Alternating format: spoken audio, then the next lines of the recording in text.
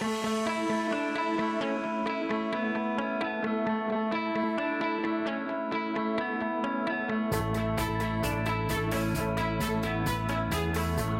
in Exodus chapter number 20, we're working our way through the Ten Commandments. Last week in the fourth part of our message, the commandments of God, we looked at the seventh commandment, which was, thou shalt not commit adultery. Through our study of this commandment, we saw that not only was it directed toward protecting and sanctifying the marriage covenant between a husband and wife, but that it was also on a doctrinal level addressing the unfaithfulness of God's people to Him as His bride. This week, as we pick up on the eighth commandment, we will be looking at an issue that stems from lust, okay, which is a desire to have something more than we already possess. It is this lust for material things that can drive people to break this commandment by taking something that doesn't belong to them in order to fulfill themselves. Let's look at what God has to say about the subject of stealing as we continue in the commandments of God. Let's pray. Lord, we thank you for today. We thank you, God, for the opportunity to come to your house. And God, I thank you for this opportunity to bring a message. Lord, you know that I have prayed and I have studied. And Lord, I have asked you to speak to me. And Lord, I do ask now that, God, you would speak through me. That the words that I shared be the ones that you would direct me to. That the human element of this message would be removed. And that, God, that if I could just disappear. And at the end of the day, they only remember what is heard and what you've used me to speak. God, I pray, Father, that you will be glorified through the message. Lord, speak to us. We are a needy people, and we need the truth. God, give us the truth now in Jesus' precious name. Amen. Okay, so we discussed what the Ten Commandments' purpose was. They have a much larger purpose. Okay, and that purpose is this, that it works like a mirror, that God shines back to us to help reveal to us our sin. It shows us where we have fallen short, okay? It's important to recognize also that God gives the Ten Commandments because these large sin areas are ones that He knows we have a propensity to fall into. And as we worked our way through this, we're now going to get to stealing, which is commandment number 8. Exodus 20, verse 15 says, thou shalt not steal. So the dictionary defines stealing as taking another person's property without permission or legal right and without intending to return it, right? So we could simply say it is taking something that doesn't belong to us, right? Taking something that is not ours. Who's ever taken something that was not yours? Let's be honest. Every hand should go up, because I'm just telling you, we're all guilty at some level, okay? I remember my brother and I, when we were kids, we used to go trick-or-treating, right? And we'd go trick-or-treating, we'd come back, and I don't know if you guys, we would pour our candy out in a big pile. And I happen to love Reese cups. I mean, I love Reese cups. If you know me, man, I could crush some Reese cups. I can eat a whole big pack. The best one of the pumpkins. The pumpkins because they have more peanut butter. I'm just saying anyway. It's a whole, we got to preach a whole message about the pumpkin and how wonderful it is. But anyway, that's the season now. Just if anybody's curious and you want to leave a pumpkin on my desk, you'll be my best friend. But what I'm saying is when we would put our candy out and he would look away, there were a few times when I would, pop over a Reese cup over here and there and slide it into my pile, right? Is that stealing? Yeah. Guess what? How about, taking a cookie? Mom says, no cookies before dinner. And what do? Find our way over there, take a cookie and slide them back together so it looks like there was nothing gone, right? So we've all been guilty of these things. But if you're having a problem maybe considering the fact that you've stolen, we're going to clarify by looking at some other areas that you may have not considered, okay? So outside of robbery or theft, there are other forms of stealing that we can be guilty of. The first one we're going to look at is, how about time? Being a time thief. Time theft is when an employee gets paid for time they haven't actually put into their work. From fudging their timesheets to using work time for playtime. Whenever employees are on the clock but they're not actually working, they're stealing time from their employer, who are the ones that pay the price of that loss in productivity and in profit, right? So what is the cost of time theft? This is some estimates here. While it's hard to get a handle on the losses caused by time theft, one study estimates that in the U.S. alone, employers lose more than $400 billion per year in lost productivity. Consider this, the average employee steals between 4 hours and 5 minutes, about 4 hours and 5 minutes each week, according to the American Payroll Association. Even though this may sound shocking, it's also consistent. Robert Half did this really extensive study, the most extensive study that's ever been done, and they figured that on average, employers lose 4.5 hours per week per employee. Now, if we think about that, how many of us are guilty of maybe stealing time from our employers? How about from our families, right? How about from our teachers, our instructors? But ultimately, how about God, right? How many of us take time that maybe God wants us to use for Him, and we use it for selfish purposes. Amazingly, time is the most valuable commodity that God blesses us with, and yet, by our own admission, we choose to squander it so many times because we think we have all kinds of spare time. I've got time in the future. I'll worry about it later. James 4, verse 13 through 15 says this, "Go to now, ye that say, today or tomorrow we will go in such a city and continue there a year and buy and sell and get gain." So we're planning our future. Whereas, verse 14, "You know not what shall be on the morrow. For what is your life? It is even a vapor that appeareth for a little time and then vanisheth away." Life is fleeting. It says, look, it may seem like it's real, but when you reach out to touch it, it's not really what we believe it is. We believe we have so much more time. "For that ye ought to say, if the Lord will, we shall live and do this or that." Only God knows what our future holds. Instead of us banking on the fact that we have a future, why don't we say, you know what, God, whatever you have of my life, let me live it for you. How many of us have ever been guilty of feeling like we have no time? In your day, right? You're just like, man, I have no time. You know, I remember when we first got saved, they were like, you should come back on Wednesday nights. I'm like, dude, you have no idea. It is so hard just to get here for Sunday mornings. We got 3 little kids screaming, running around, bang knees, knocked out a tooth, God knows who. I mean, all these things going on. We're like, just getting there at 11 o'clock is really, really hard. Wednesday night, you just don't understand. But guess what? If you choose to do something, God will make a way, right? You ever notice if you want to get something done, you can find a way to get it done? It's all a matter of what the priority is. So it's not necessarily the fact that we don't have time. Many times it's the fact that we're not using it wisely. Think about TV, video games on our phones or on a console, whatever it is, social media, or any other thing that occupies our time. We find ourselves finding ways to do these things, but we're not investing in our relationships, we're not investing in our families, we're not investing in our spiritual growth. We're doing the work of God. We're stealing time that could be used for something much more valuable. We waste, unfortunately, a lot of time.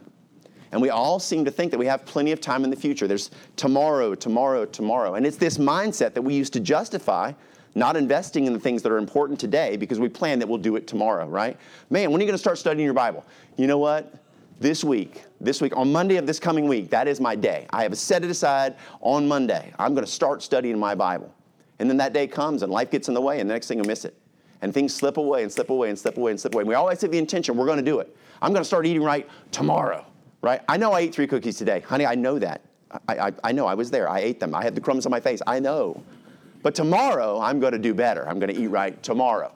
There's always this mindset of tomorrow, that justification.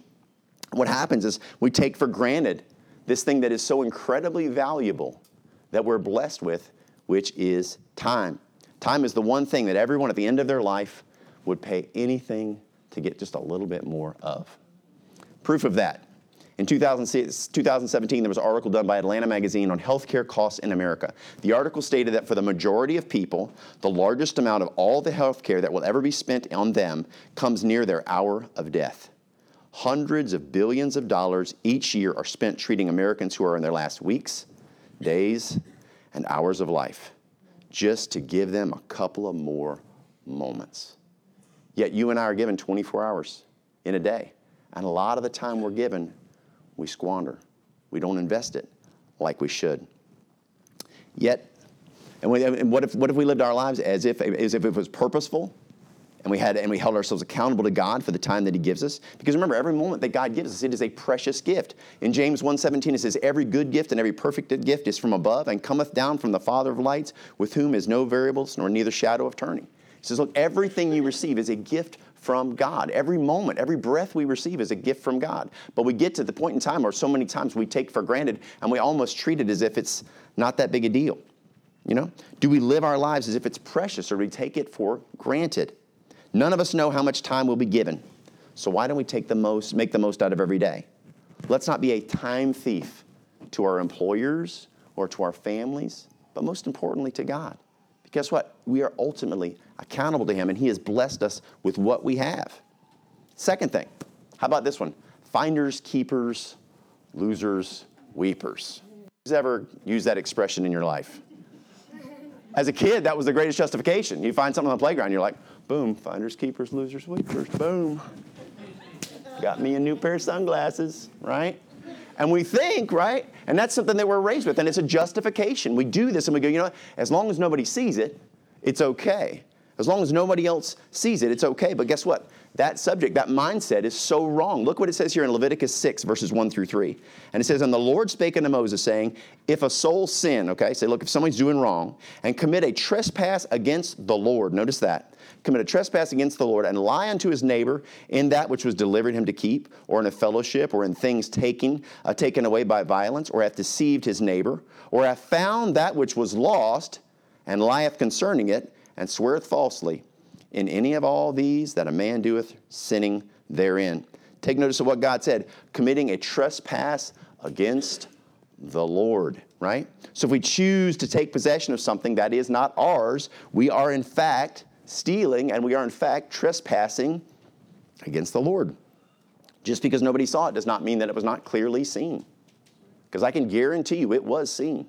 It does not matter if anybody was there to see it or not. It was absolutely clearly seen. We've all heard that God sees everything, and that's true. Proverbs 15:3 says this, the eyes of the Lord are in every place, beholding the evil and the good. He sees it all. There is no excuse for keeping something that we know is not ours. Consider, because we go, well, I don't know who to turn it into, whatever. There's virtually every organization you're going to find, we have one, a lost and found. You find something that's not yours, you're at the YMCA, you turn it in.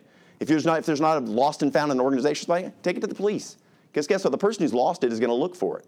And by us keeping it, we are stealing from them. We know it's not ours. And it's a matter of us having Christian character.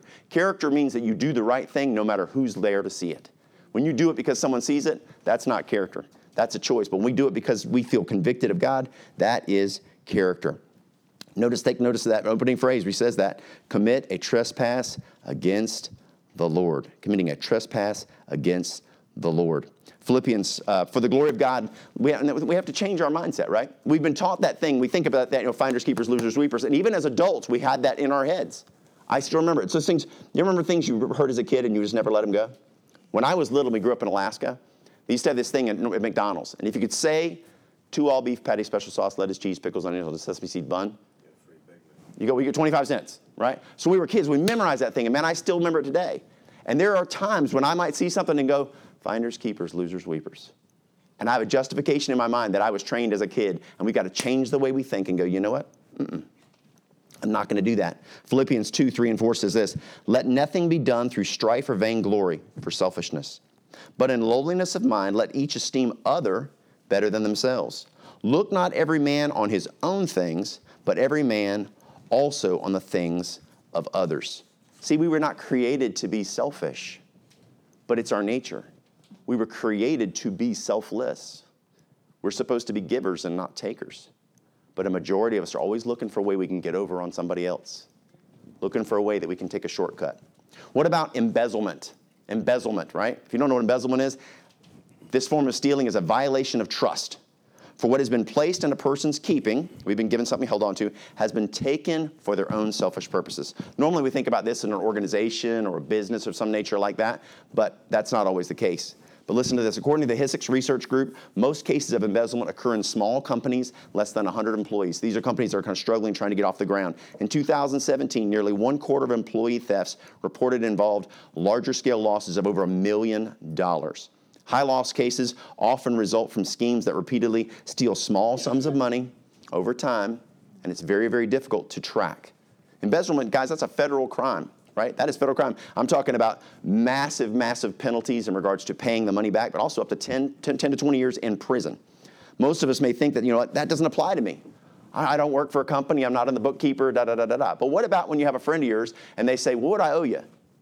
And it was $4.75. And you go, just $5. And they go, oh, okay. Isn't that embezzlement? Aren't they right? You're inflating things for your own purposes. You're stealing 25 cents from your friend. You're like, what's not a big deal? What's a big deal? But understand, God knows all these things. And guess what? Things build up over time. You're taking a little bit here and a little bit there, and you become accustomed to that, and that's just kind of the way you function. According to that same study, 29% of employee theft persisted for more than 5 years. Nobody caught them. The average loss for that case that went over 5 years is $2.2 million in theft. They said, and then there's some that would average up to 10 years. And over a 10-year period, they average out to $5.4 million in theft in little bits here, and there. And if we look at our lives and we consider how many little things we've taken, and God's keeping account, He knows all those things. How some of us are pretty successful thieves. We might be embezzlers to people that we even care about. Though the amount stolen may vary, the accountability is still the same. In Leviticus 6:2, remember it said, if a soul sin, meaning it's doing wrong, and commit a trespass against the Lord, and lie unto his neighbor in that which was delivered him to keep, he's been entrusted. What Leviticus is teaching us is that our accountability, and what we need to be worried about, is not necessarily worried about the people. It should be the fact that we worry, the fact that we are trespassing against God. He's the one that has to be the concern here. And the fact that everything we do, God sees it. And He knows our heart. And we consciously know that what we're doing is wrong. And we still choose to do it. And we justify it through whatever it is. Finders, keepers, losers, weepers, whatever it is. It's wrong. It's wrong, it's wrong, it's wrong. God is trying to help us to be righteous. He wants us to live a life that is honorable to Him. He wants us to receive that abundant life that He has in store for us. But we're constantly muddying the waters with these little justifications. It's not a big deal. I know I didn't ask if I could get a piece of gum out of it, but I mean, he's my friend. He's not going to care. I'll just take a stick of gum. He won't care. If I asked him, I'm sure he'd say okay.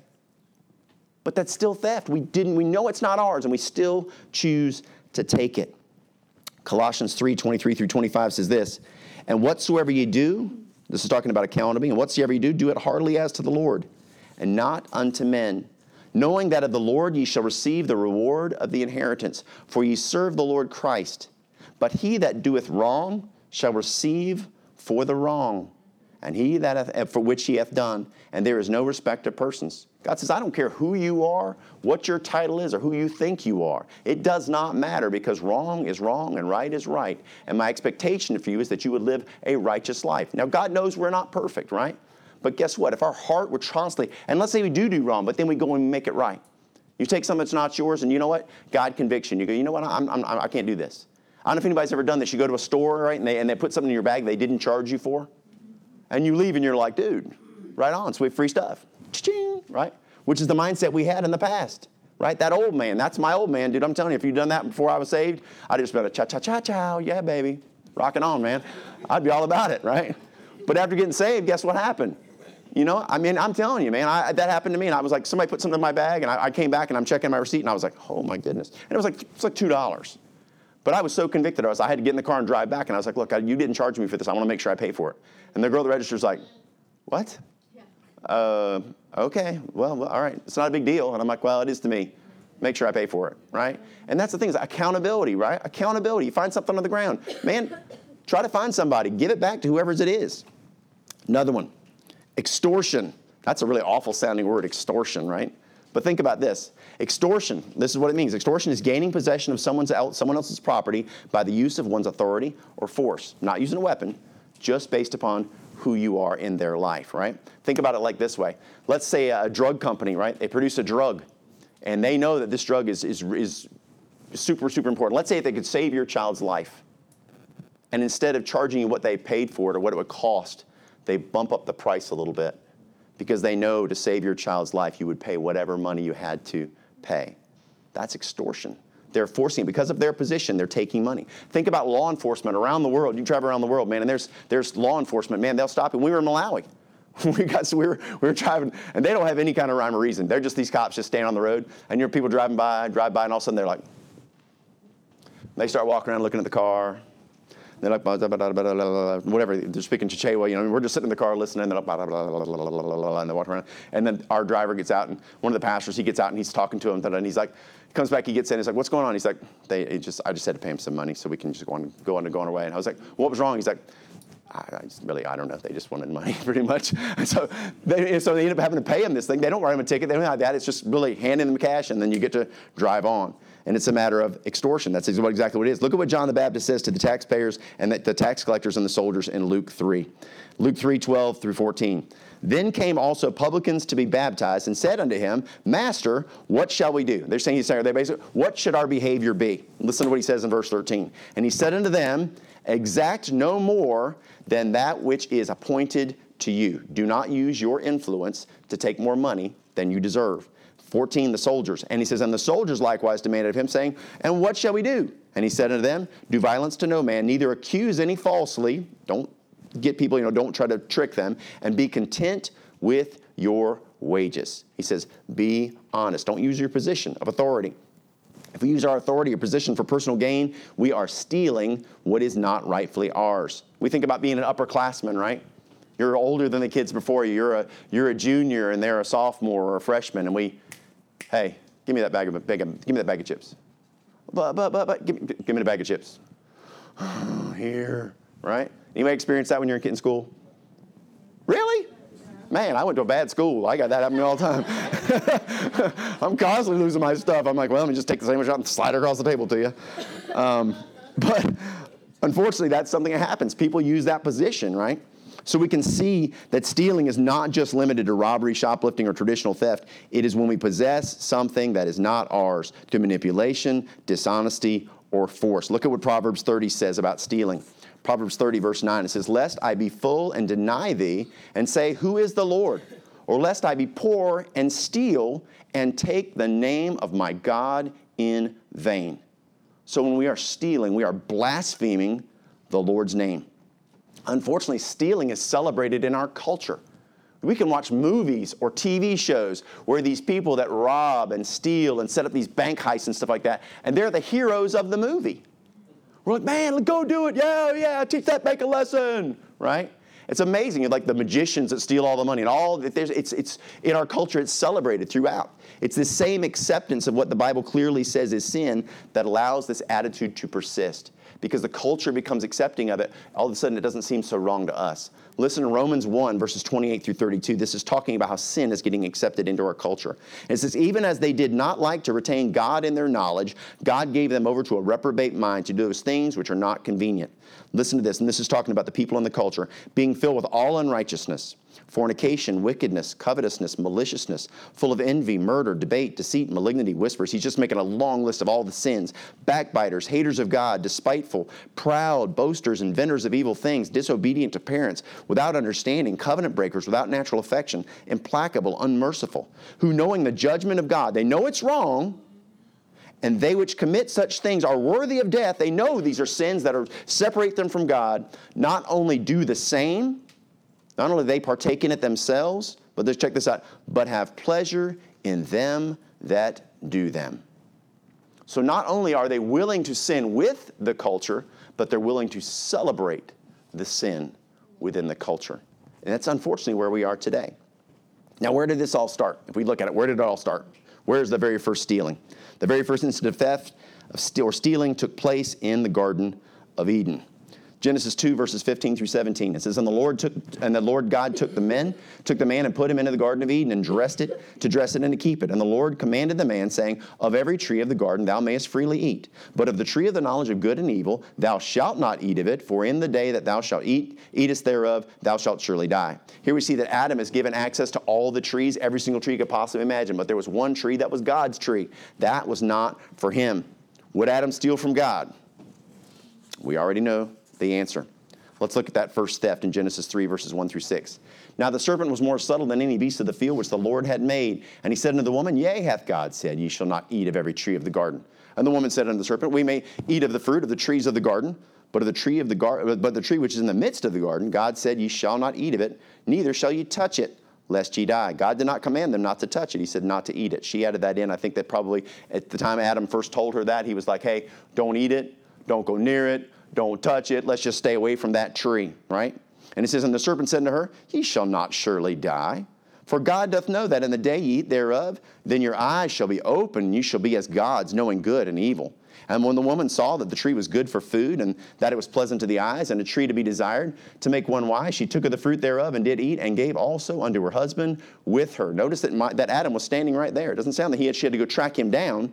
It says, and her husband that was with her. He did not stop her. The fault lies on him as well as her. And he did eat.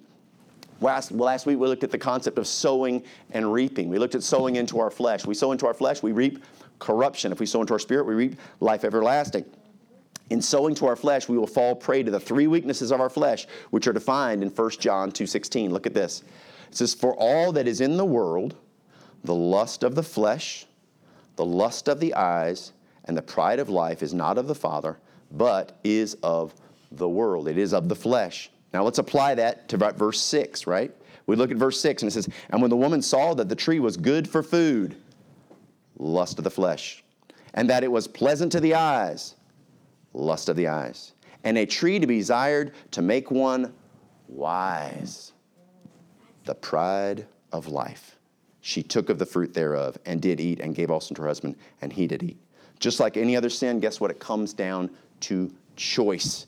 Just like every other sin, guess what? There are also consequences to sin. That's always the case. It may be pleasurable for a season, but there are always those consequences. Adam received these consequences in Genesis 3:17 through 19. And it says, unto Adam he said, because thou hast hearkened unto the voice of thy wife, and hast eaten of the tree of which I commanded thee, saying, thou shalt not eat of it, cursed is the ground for thy sake. In sorrow shalt thou eat of it all the days of thy life. Thorns also and thistles shall it bring forth. He says, look, I was going to provide for you a perfect garden. All the fruit, everything you possibly could need would have been provided for you perfectly. But now, because of the choice that you've made, not only are you going to have to work into this ground, but bottom line, it's going to be difficult. There's going to be thorns and thistles. There's going to be constant things that are trying to stop you. And he says, and it bring forth thee, and thou shalt eat of the herb of the field. In the sweat of thy face shalt thou eat bread, till thou return unto the ground. For out of it wast thou taken, for dust thou art, and unto dust unto dust shalt thou return. That was it. But what happens, he says, look, where you were not going to have to work before and I was going to make provision for you, now by the sweat of your brow you are going to work from this day forward just to stay alive. And one day you're going to die. That was not the plan for you, but because of your choice, that's the consequences. We can see the punishment for their theft was that Adam was going to have to work to feed his family and feed himself instead of having God provide for him. Stealing is nothing more than humanity trying to avoid the penalty of sin, which is work, by trying to steal what someone else has rightfully worked for. It's trying to take a shortcut and trying to subvert what God put in place to help us to become accountable to him. Paul reiterates this in 2 Thessalonians 3:10. For even when we were with you, this we command you, that if any would not work, neither should he eat. He's saying, look, this work, this thing is something God designed into you. If you're not willing to work, you should not eat. You do not steal. Stealing is an affront to the person being stolen from, but much more, it is an affront to God, who established this truth. Will we honor God and his word, or will we be simply focusing on saving or pleasing ourselves? It is this very selfishness of humanity that draws us to want to take the easy route and steal something that someone else has worked for. If we will embrace the role the Lord has for us, it will be blessing. He will bless our work through provision of our needs, but guess what? He'll also bless our faithfulness. That's one of the things God looks for, that faithfulness within us. As the Lord gives to us and we give back to his work, guess what?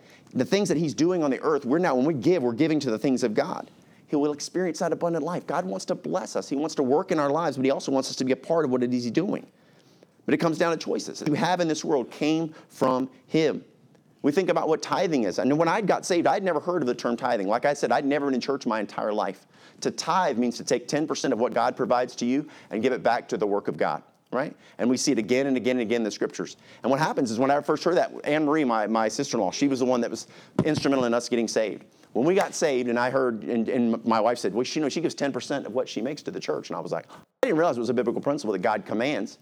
But what happened was I didn't understand it. But after we got saved, I was like, man, how could I not give back to God? If he gives me 100% of what I have, and he's going to let me keep 90, and all he does is ask for 10% back, and he's going to use that to reach other people and bless me for giving it whenever it's not even mine to own in the first place. He gives me everything. So why not have that mindset of like, I want to be a giver. I want to be a giver. Look at Malachi 3, verses 8 through 10. He says, will a man rob God? Listen, we talk about stealing. Yet ye have robbed me. This is God saying, but ye say, wherein have we robbed thee? In tithes and offerings. You are cursed with a curse, for ye have robbed me, even this whole nation. Bring ye all the tithes into the storehouse, and there may be meat in mine house, and prove me now wherewith. He says, look, prove me, show me, go ahead and give, and let me show you how I'll take care of you. And saith the Lord of hosts, if I will not open you the windows of heaven and pour you out a blessing, and that there shall not be room enough to receive it. God says, look, I want to bless you. Don't give me reasons to not bless you. Be obedient. Do in everything that you do. Do it with the heart to bless. Being able to give back to someone who has given us so much is a privilege. 2 Corinthians 9, verses 6 through 7 says this, but this I say, he which soweth sparingly shall reap also sparingly. And he which soweth bountifully shall reap also bountifully. Every man according as he has purpose in his heart, notice this, in his heart, so let him give, not grudgingly or of necessity, for God loveth a cheerful giver, right? When we give our time, we should be a cheerful giver, man. We give our life, we give our time because we want to, because we love God. When we pay our tithes, we do it because we love God. We want to say, you know what? Lord, here's another way for me to show you that I love you. When I talk to somebody, when I share the word, when I spend time in the word and I set aside that time, I'm saying, God, I love you. God, I love you. God, I love you.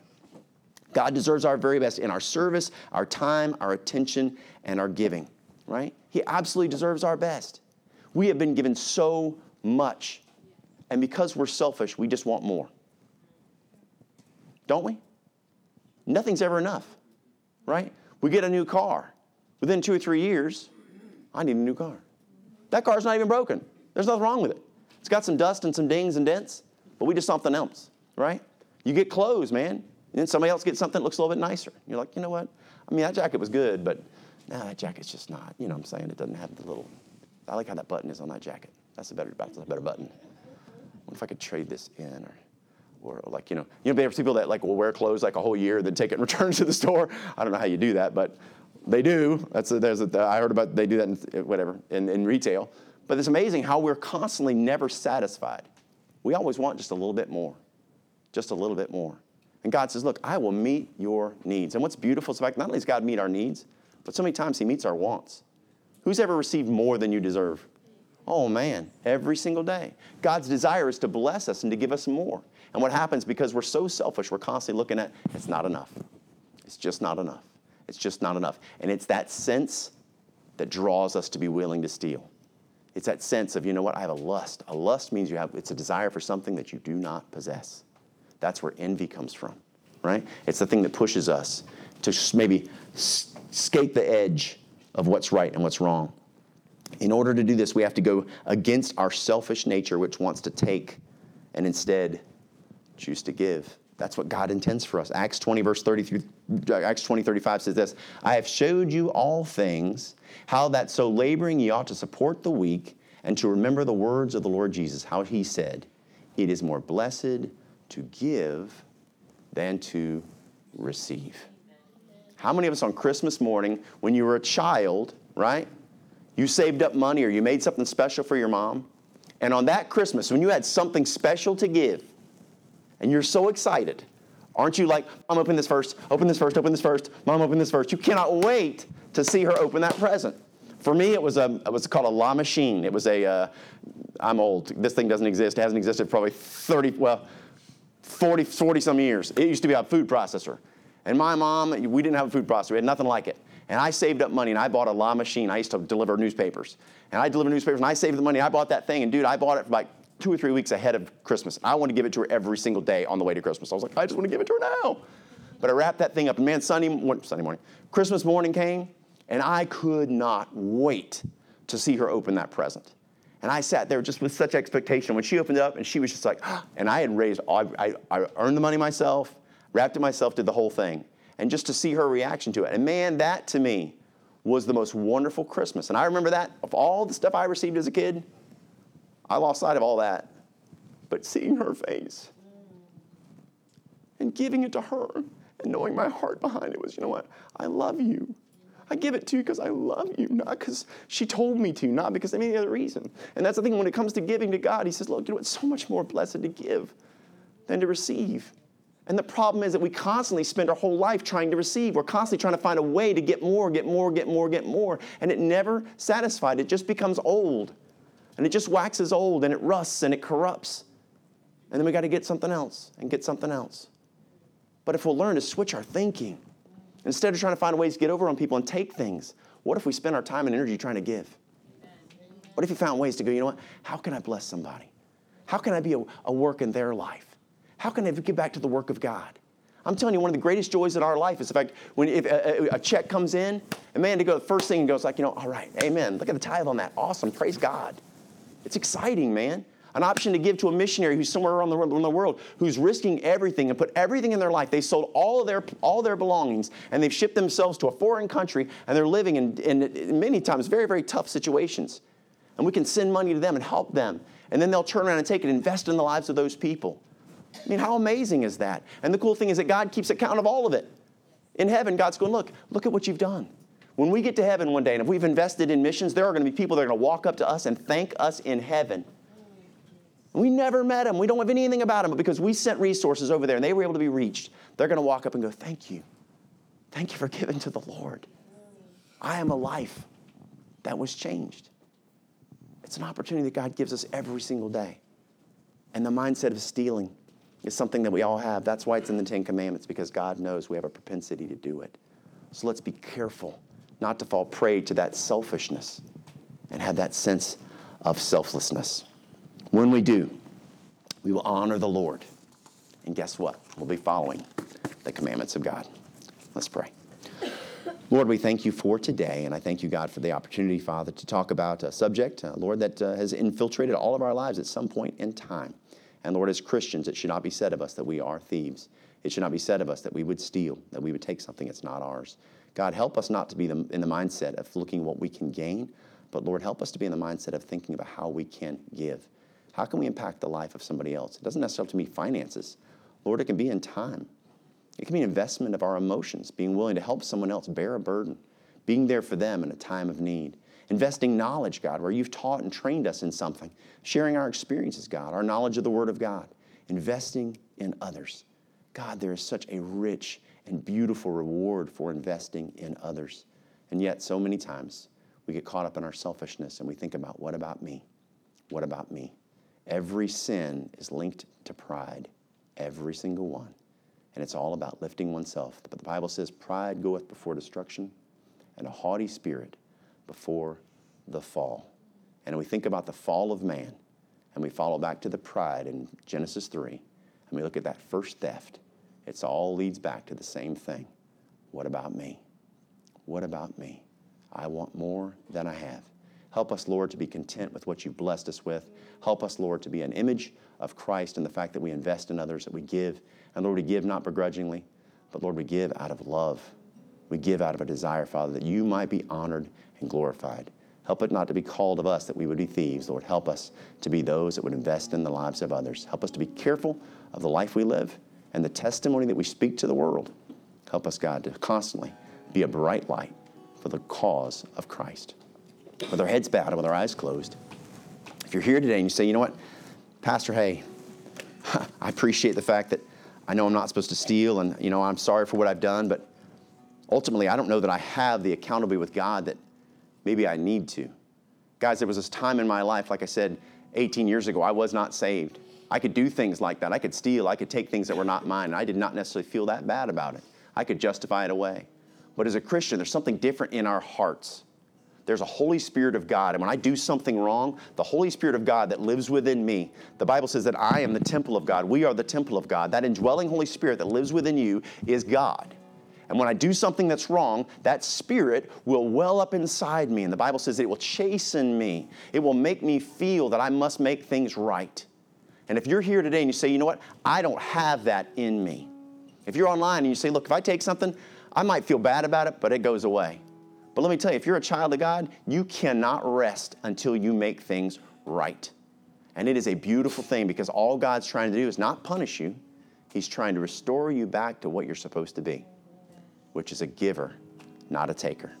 So if you're here today and you say, I've never received Christ as my Savior, I don't know what it means to be saved. Guys, it's nothing magical. It's not a ceremony. It's nothing like that. It's nothing more than a heart that says, look, I know I don't have a relationship with God. I want it, though. I know of God. I've got plenty of mental understanding. I've got religious understanding. I've got experiential understanding of who God is. I've read the Bible. I pray all the time. Man, I all about it. But you cannot go back to a moment in time where the Bible says you must be born again. That means you were born once of the water, Jesus says, but then you must be born of the Spirit.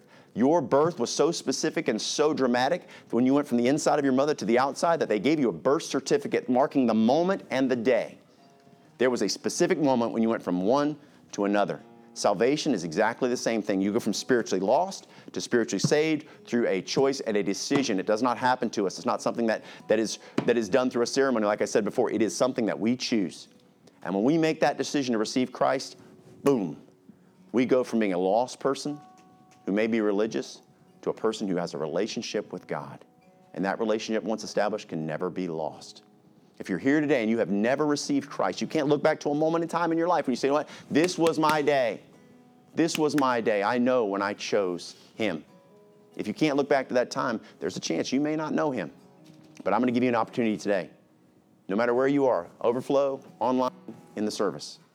I'm going to give you an opportunity to pray. And this is an opportunity to talk to God specifically. Not about ceremony, as I said. It's a matter of your heart with His. He's reaching out to you as we speak. And with our heads bowed, with our eyes closed, pray in your heart and your mind. Talk to God. Because I'm telling you, He says, whosoever shall call upon the name of the Lord shall be saved. With the heart man believeth unto righteousness, and with the mouth confession is made unto salvation. If in our heart of hearts we want to receive Christ, He will receive us right where we are. With your heads bowed and eyes closed, repeat after me in your heart and mind. It's not the words, but it's your heart God's listening to. Dear Lord, I know that I'm a sinner, and I'm sorry for all that I've done wrong. I know that I'm accountable for each thing, but I also understand that Jesus came and paid the price for every one of my sins. And I'm asking you right now to apply that blood from the cross to my sin debt. By faith, I'm asking you to come into my heart, to cleanse me, to wash me, and to save me. I believe that you have the power to save my soul, that you rose on the third day and proved you were God. And I'm asking you right now to save my soul. Give me a home in heaven. Lord, thank you for loving me. I will see you in heaven one day. In Jesus' name I pray. Amen.